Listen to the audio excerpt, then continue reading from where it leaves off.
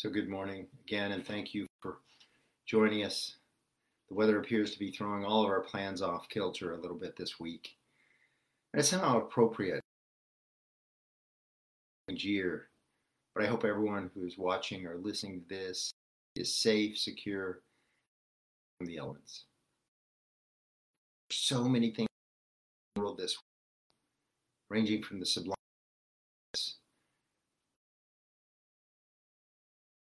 subject for today's Valentine's Day, celebration of love. We have President's Day weekend, reminder of many of our leaders, a second presidential impeachment, fitting reminder of, well, something else to experience this week. 9th Diocesan Convention and the bishop's insightful remarks around the baptismal covenant. All these and more. This morning, I want to speak out about another event that happened in the life of the National Church. Actually happened at the Washington Cathedral specifically. And the cathedral's controversial decision to invite Pastor Max Lucado to preach last Sunday.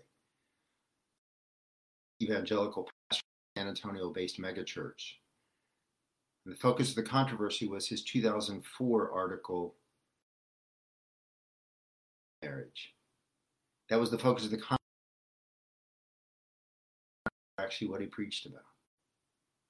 Not surprisingly, in his article, he's wholeheartedly against gay marriage, likening it to polygamy, bestiality, and worse.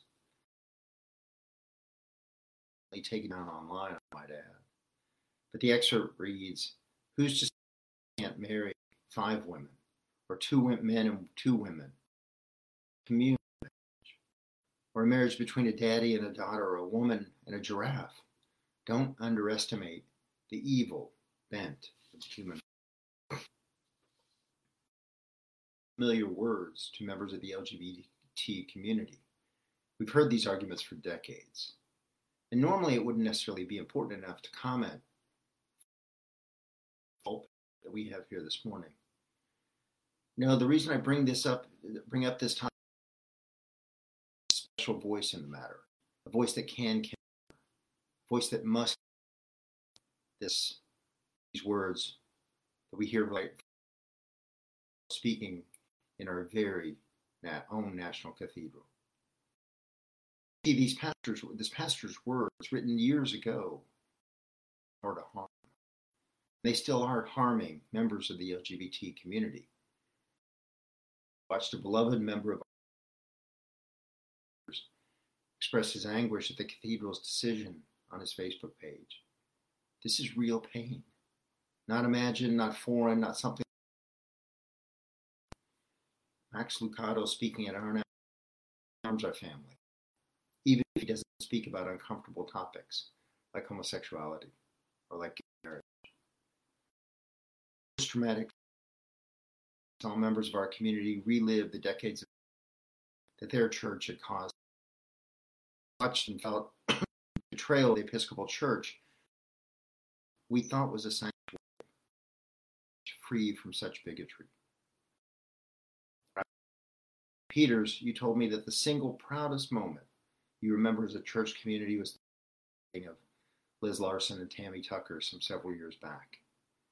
I believe it was the first same-sex marriage in the city. You had St.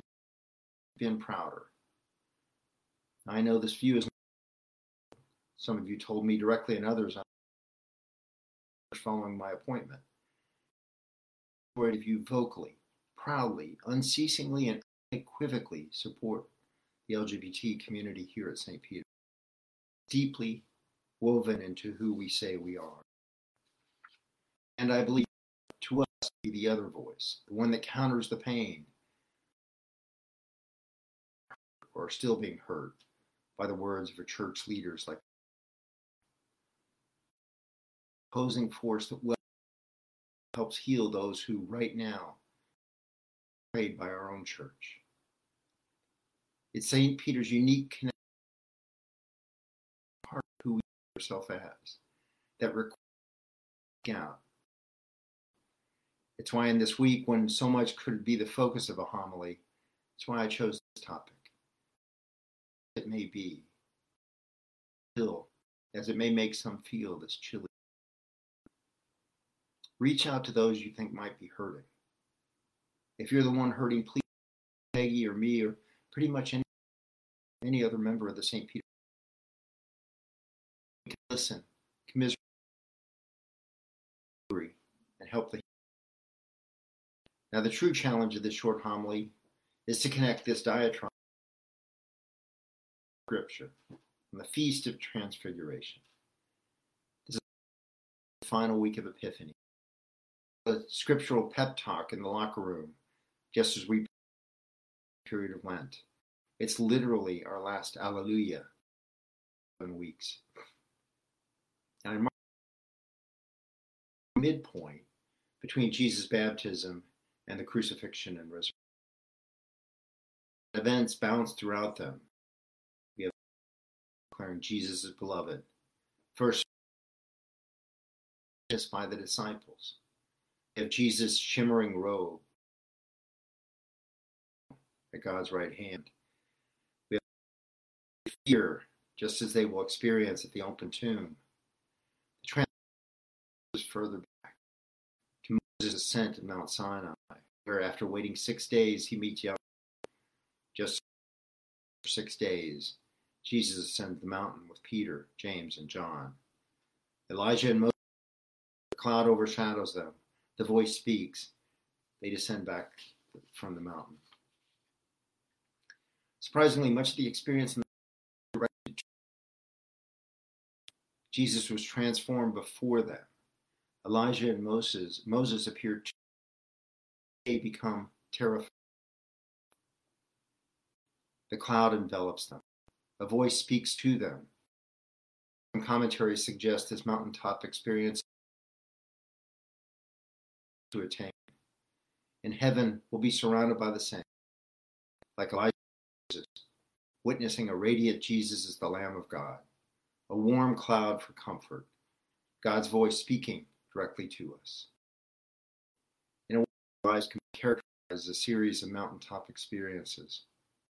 We seem to connect to the divine, followed by regular the balance of daily life.